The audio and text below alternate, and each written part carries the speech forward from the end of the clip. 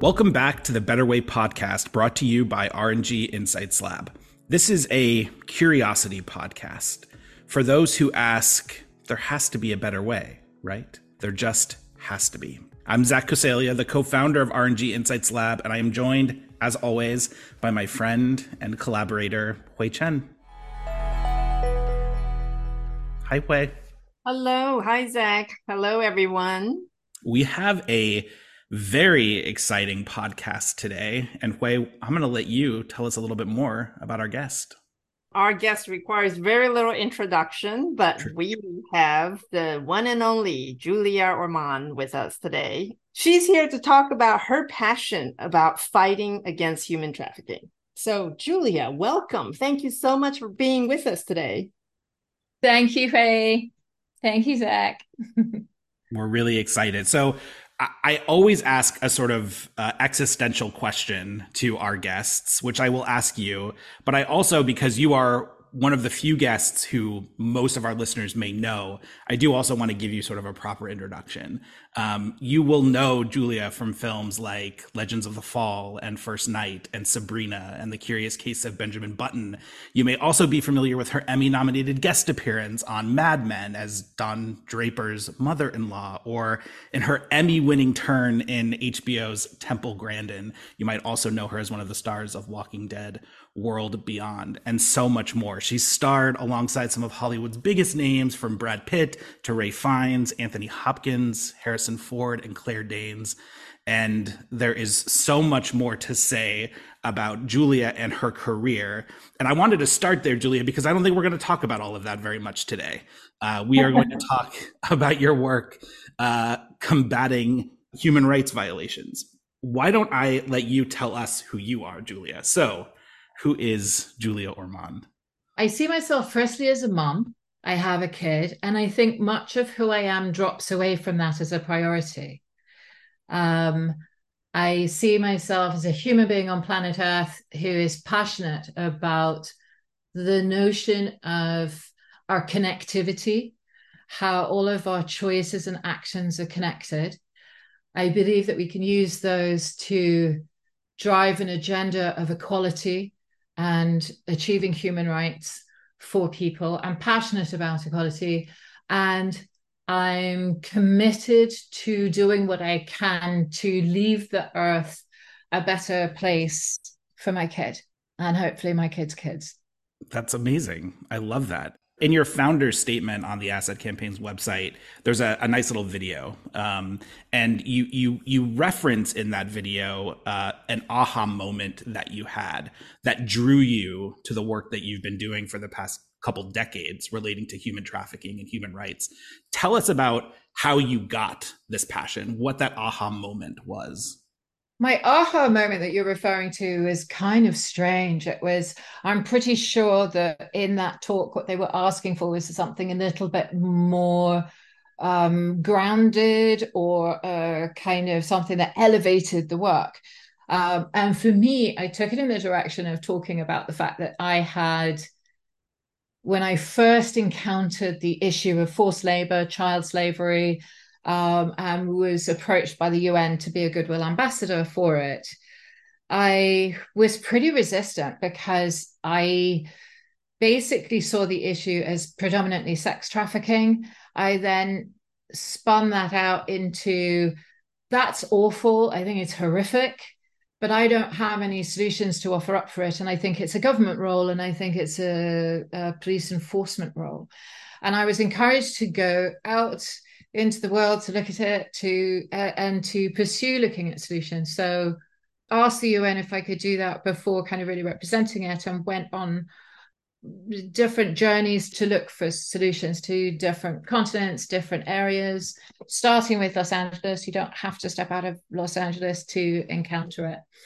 And the aha moment was about the fact that the person who had connected me with it, who I was saying I wasn't connected to this issue enough, was a woman who was putting me together with people at the Kennedy Center in Washington, D.C. And on my first trip, I went to Lake Volta in Ghana, and I was working with a nonprofit, Apple, that were an African local non-profit. And as we walked to the lake to see it in situ, they spotted these two young guys coming off the lake who they said, we think these are traffickers. We're going to go and talk with them. Come with us. So I hadn't prepared myself for what am I going to say, what's going to happen. And it took me a while because I was looking at the little kid that was holding himself back some distance, carrying these heavy oars while these two guys were carrying nothing. And I turned and looked eventually at the guy that they were talking to, who they felt was a suspected trafficker. And the T-shirt that he was wearing said Kennedy Center. And it just stopped me in my tracks. There was an emotional and even spiritual response that I had to it, in terms of it felt like this was very right. And I think that level of commitment, alongside meeting victims, survivors, people who work on the issue globally, and feeling it's so ridiculous that we still have this issue, that we are still doing this to people. There has been something that's mysterious, that I can't quantify, but that was deeply personal in that moment to me, that felt like a very direct prod from the universe in terms of how directly connected we are. You received this really powerful kind of experience. Tell us about what you did with it, how you harnessed that into something more than just, a one-time experience, but really into 2 decades plus of activist and advocacy. I very much wanted to work on solutions that got to the workforce. Anyone who is enslaved basically shouldn't be a slave. They should be a member of the workforce. So I feel that if we had a way to measure slavery in the global workforce, and then also how we're doing on decent work and delivering decent work to the global workforce, we could be putting in the positive things that are needed to get somebody to their basic needs, to have their human rights met from a work perspective in their life. Somebody who has access to all of their rights is the person who is less vulnerable to forced labor or slavery. So tell us about Asset Campaign. Asset Campaign came about because I very specifically wanted to work on products that we're buying. Those trips around the world would take me to meet people who were trapped in fishing slavery, children in fishing slavery, children in carpet making, canning pet food, all sorts of things. And every time I would be in that situation of meeting survivors, I would ask the people I was with, where does the product end up? Is there a chance that it has gone into a global supply chain, it's come to an, like, could I have been buying this unwittingly? And they'd always fall silent. So that then led me to really want to drill into our supply chains to say that's not okay. We do all sorts of incredibly complicated things as human beings, and we actually need to prioritize looking into this and having ways to measure within the supply chain.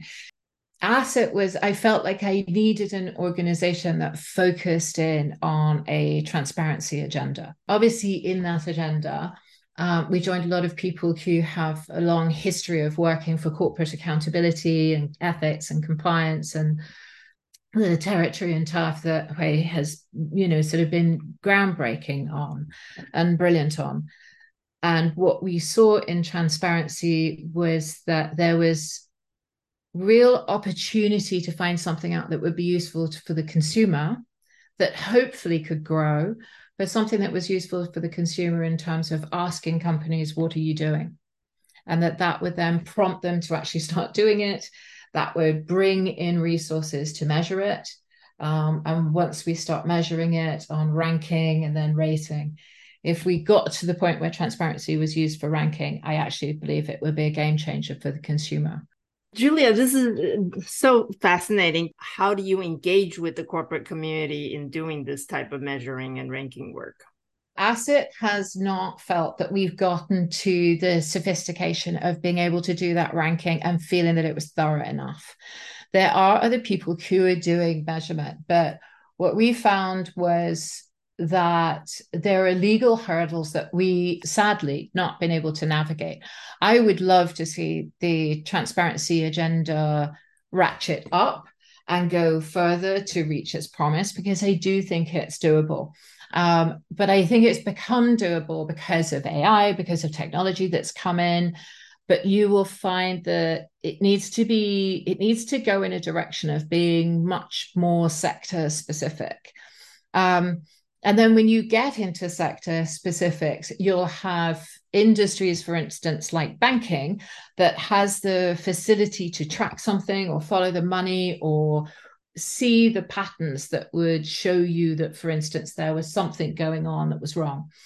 And break it down into an algorithm that when you have an anomaly within that algorithm, let's say you have a farmer who has a certain amount of land, he buys a certain amount of seed, you know he needs a certain workforce to generate a crop that he will then sell. At some point, he has to be putting out wages, and those wages need to go into a banking system. If there's an absence of that, then that should set up a red flag. But we're nowhere near the depth and detail of that in terms of our response to transparency as legislation. We haven't gotten to the level where we've got consistency. So we haven't reached and achieved the fairness that I think you need, and also the clarity. What do you think are necessary conditions for that to happen, to achieve better consistency, better measurement? Well, the conditions that we need, I thoroughly believe in the transparency agenda, even if it's not at the moment delivering on its potential. I still believe that it has enormous potential.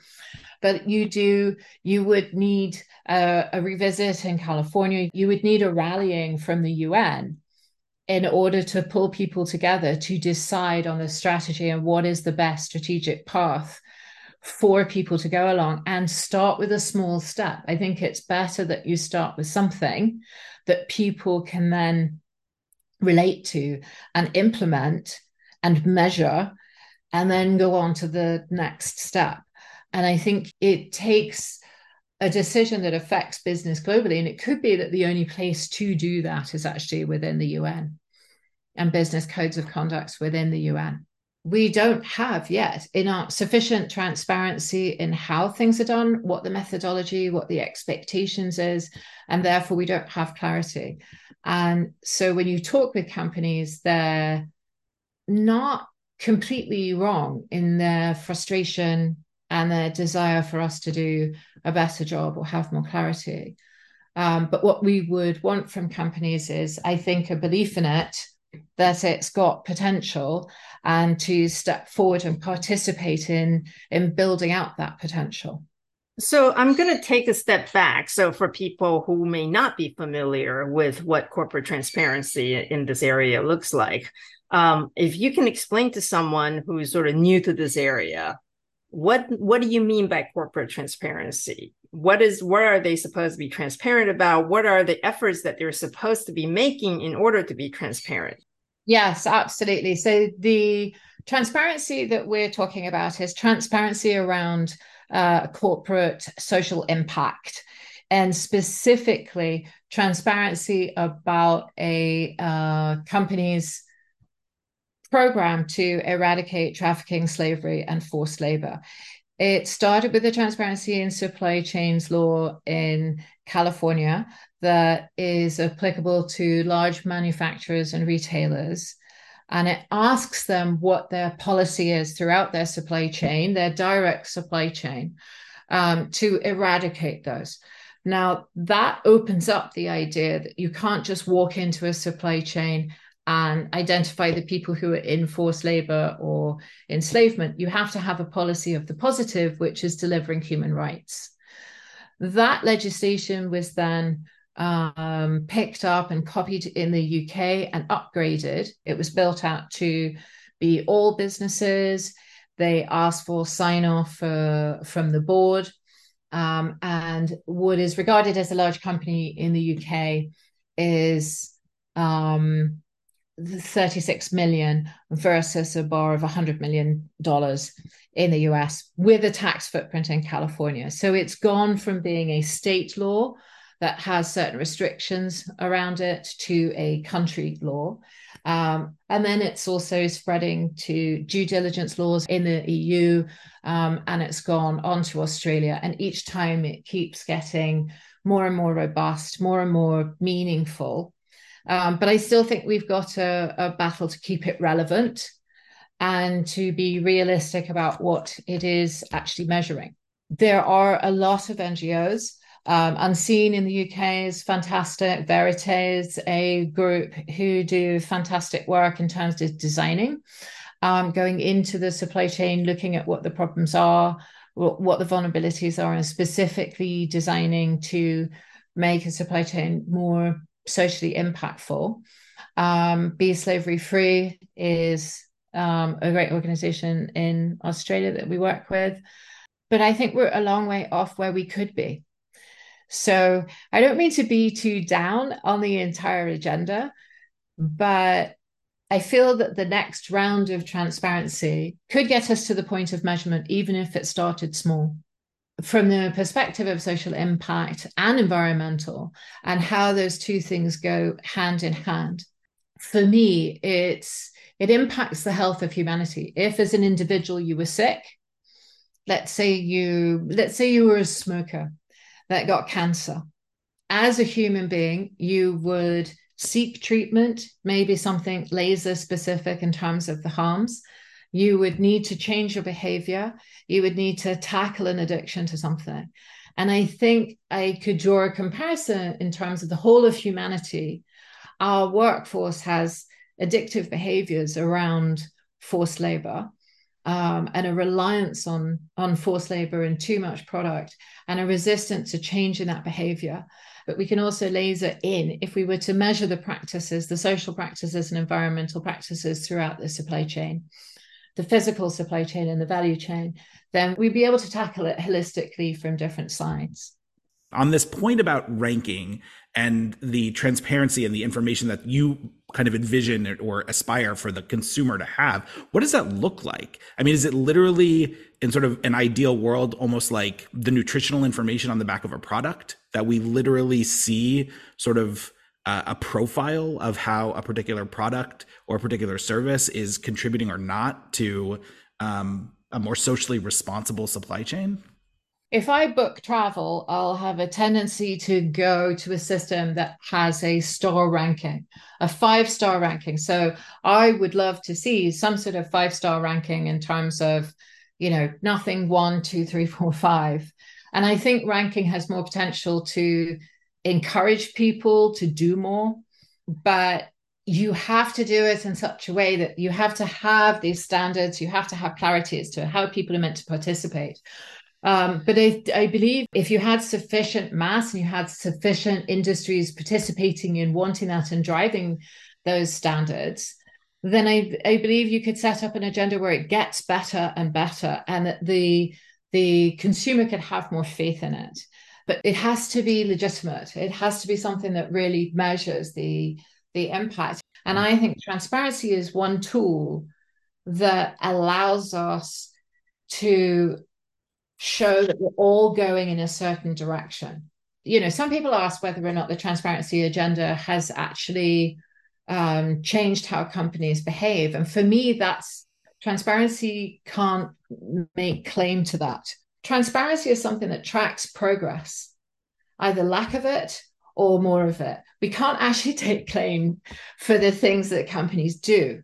That's not really how transparency works. So it's not the same as the accountability agenda, which I thoroughly believe in. It's something that supports that agenda. And really, I hope is a transition tool. It's interesting, though, because the two really do go hand in hand, right? Because once you've kind of aligned on a set of metrics or a set of factors that you want consistently to be transparently disclosed, you've also sort of set with the accountability agenda, sort of what folks are going to be held accountable for. And I think that in our space, it's both sides of that coin that are often missing. It's the lack of transparency, but it's also the lack of accountability because there isn't a consistent standard sort of defining what good looks like, what we're all aiming to achieve. And I also think that transparency resonates with people differently. The people who are for the accountability agenda, I think when transparency first came in, felt let down or expressed feeling let down by transparency because it felt like it maybe kicked accountability further down the road. Whereas I think if transparency is used well, it can bring it forward. But I also believe that once we start measuring, there is a different level of incentivization that you can get to. As a consumer, I look at things like fair trade and I look at corporate response in terms of, oh, well, if you want us to do this socially, it's going to cost more, and all the rest of it, and passing that buck onto the consumer.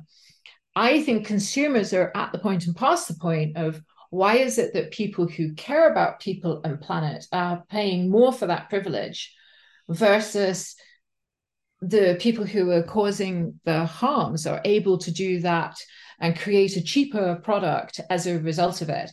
As soon as you start measuring people's relationship to that, you can flip it and say the people causing harm need to be penalized in some way or need to be paying more than the people who are doing good for people and planet. So, Julia, a couple of episodes ago, we had two business school professors who were on our podcast talking about an analysis they did about whether consumers are willing to pay more for certain aspects of compliance that are directly relevant to their programs, to the products that they're getting. For example, would they pay more for a phone from a company that has a better privacy program? And their answer, at least their finding from the research was yes, consumers are willing to pay more for certain aspects of compliance that they care about.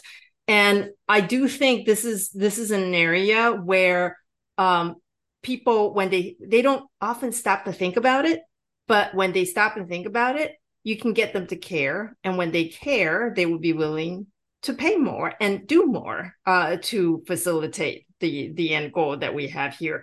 So a couple of questions that I want to ask you. One is, what would you say to ordinary people who felt like the way you did before you had your aha moment, that this is something that happens in distant land, this is something for law enforcement, human trafficking is bad, but it's really not something that concerns me so directly? What would you say to them? And two is, what would you say to the people who work in the corporate ethics and compliance space in terms of what they can do to facilitate their company's commitment in this area? The first stage of creating a product, I think, very often has the highest frequency, but that is happening because we're not using our agency at home. But I would come back from these trips and be overwhelmed by the lack of transparency and the lack of ability to know whether or not having one of these had actually killed several people in order to get it into my hands. That's an unbelievably harsh thing to have to think about. But what I would say is that just by voicing concern, keeping your curiosity there, just asking people who are employees, if consumers ask about it, if investors ask about it, then that concern ricochets up to the decision makers. But then you have to also participate and support the laws that are wanting to be more expansive and to cover more and more.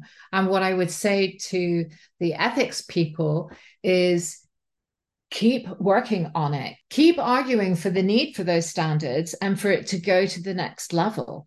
Support it in its potential versus have an unfair expectation that it be a silver bullet. It was never a silver bullet. Transparency in California as a law was only ever described as a foot in the door that needed to expand over time and scale over time and bring with it solutions over time. So I think keeping up the belief and the belief and the faith in it, and investing in it and expanding on it is what I would ask of people. And even somebody doing substantive research in terms of these agendas, not just from a point of view of are they working, but from the point of view of what would make it work.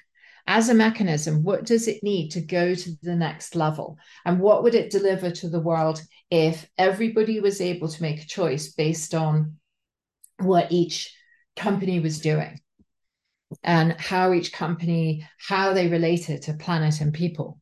Our lab very much was built on the idea that multidisciplinary teams are better. That having multidisciplinary teams where we have people with a diverse background who have a lot of different experiences, different skill sets, different educational backgrounds, different areas of expertise just makes the problem solving better. So I'd love to hear from you a little bit about how your work as an activist and advocate has been made better, or what tools you pull from your work as an actor. I love the diversity angle. I would also say that I actually think strong teams are made of people who have different personality types. Mm. You need somebody who's detail oriented, who wouldn't necessarily go to the pub easily with somebody who's got the 30,000 foot view. But the 30,000 foot view is pretty useless if you don't have somebody who's good at implementing it. So there, and that does seem to fall into a kind of personality trait. I would look for that as well within team. I think in terms of as an actor, there's a certain thing that comes hand in hand with being known to people, that people, right or wrong, have a tendency to be drawn to that, or you can shine attention on something in a different way as an actor, just from the perspective that you're known. I guess the thing that I have used is curiosity about an individual story.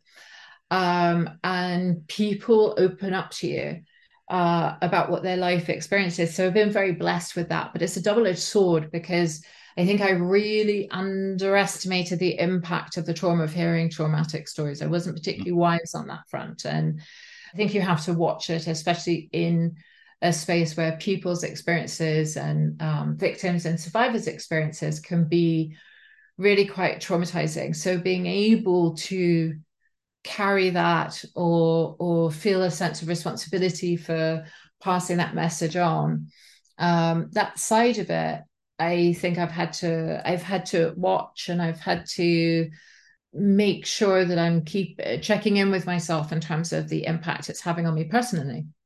Yeah. Hence, there are times when I feel like I need to take a step back because that can emotionally overwhelm you. And I think when you're emotionally identifying with something, you're not necessarily closer to the solution. You are emotionally overwhelmed versus more insightful.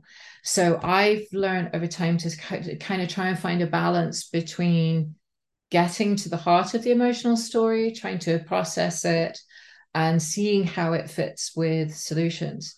Somebody described it as, from the corporate side, it sometimes feels as if what activists are saying is that water is wet. We identify water because it's wet, and it's kind of like, well, that's also oil, that's also blood, that's sweat, tears. There's lots of things, but from a scientific point of view, it's H2O. So for me, the measurement is critical because it gets us away from emotional biases and presumptions that on some level are really useless. But if we were able to measure something and we believed in that measurement, we believed that it was relevant to what was happening, that we were measuring impact, and that people got credit for doing the right thing. Even if we were just able to give people credit for funding or investing in the right socially impactful program, then I believe it would take off in a different direction. That's actually quite profound. That's really fascinating. well done. I like that a lot. All right, let's get to know you a little bit better. So everyone who comes on the podcast gets asked a series of questions just so that we and our listeners can get to know them a bit better. Okay, so the first question, you get to choose one of two. You can answer either, if you could wake up tomorrow having gained any one quality or ability, what would that be? Or you can answer, is there a quality about yourself that you're currently working to improve? If so, what? I feel I'm currently trying to work on my positivity. People often say, are you glass half empty or glass half full? And I always answer, well, it's both, right? It depends on what you want it to be. But in today's world, I'm trying to work on my positivity. The next question is also a choice of you can answer one or the other. The first question is, who is your favorite mentor, or who do you wish you could be mentored by? They're the same answer. My favorite mentor is my kid. I have looked upwards or to somebody who's better at something or feels more experienced at something. But for me, my kid keeps me grounded and shares with me their perspective of the world. And I really believe that as kids come past us, they are meant to surpass us in our knowledge, our experience, and it should be their vision of the world that we're serving. Wow, that's wonderful. The next question is, what is the best job, paid or unpaid, that you have ever had? Mom. I had a feeling that's where you were going to go. It's great. I think some people were hoping for, I don't know, Legend of the Fall, working with Brad Pitt.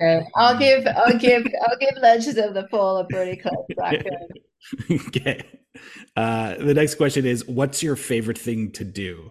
Walk the dogs with my kid. What is your favorite place? I don't have one. Right. We'll take that. That's a first. Yes. You're breaking ground, Julia. That's great. The next question is, what makes you proud? What makes me proud is my kid and being a mom. And I'm proud of the fact that I'm, 58 and I've been a working actor all my career. And I'm really proud of the accomplishment of the transparency and supply chains law in California. I don't believe it has reached its potential, but I'm proud of what it did do and what it seems to have spurred in other areas by people wanting to top it and do it better. All right. From the profound to the mundane, what email sign-off do you use most frequently? It depends who the person is. If it's a formal letter of complaint, I drop into very boring yours sincerely. If it's a colleague, I try to do best. And if it's friends, family, someone I know, I tend to do hugs. But I have been told that I quite often misspell it jugs, which is totally inappropriate. So I do have to double check that I have actually written hugs, not jugs. That's great. The next question is one of our favorites. What trend in your field is most overrated? Confusion that proliferation of something is the same as progress. There has been more and more transparency laws, more and more due diligence laws, but actually I think without that consistency and that standardization that grows from it, it just becomes more and more complicated with more and more disclosure requirements, and they actually confuse us being able to measure properly. I love that. Last question. What word would you use to describe your day so far? I'm going to say wonderful. It's been wonderful to talk with you. Julia, it's been so much fun talking to you today. Thank You've been you. so generous with your time and with your thoughts and ideas. I know our listeners are going to love this, so thank you so much. And thank you all for tuning in to the Better Way podcast and exploring all of these better ways with us. For more information about this or anything else that's happening with RNG Insights Lab, please visit our website at www.ropesgray.com/RG Insights Lab. You can also subscribe to this series wherever you regularly listen to podcasts, including on Apple, Google, and Spotify. And if you have thoughts about what we talked about today, the work the lab does, or just have ideas for better ways we should explore, please don't hesitate to reach out. We'd love to hear from you. Thanks again for listening.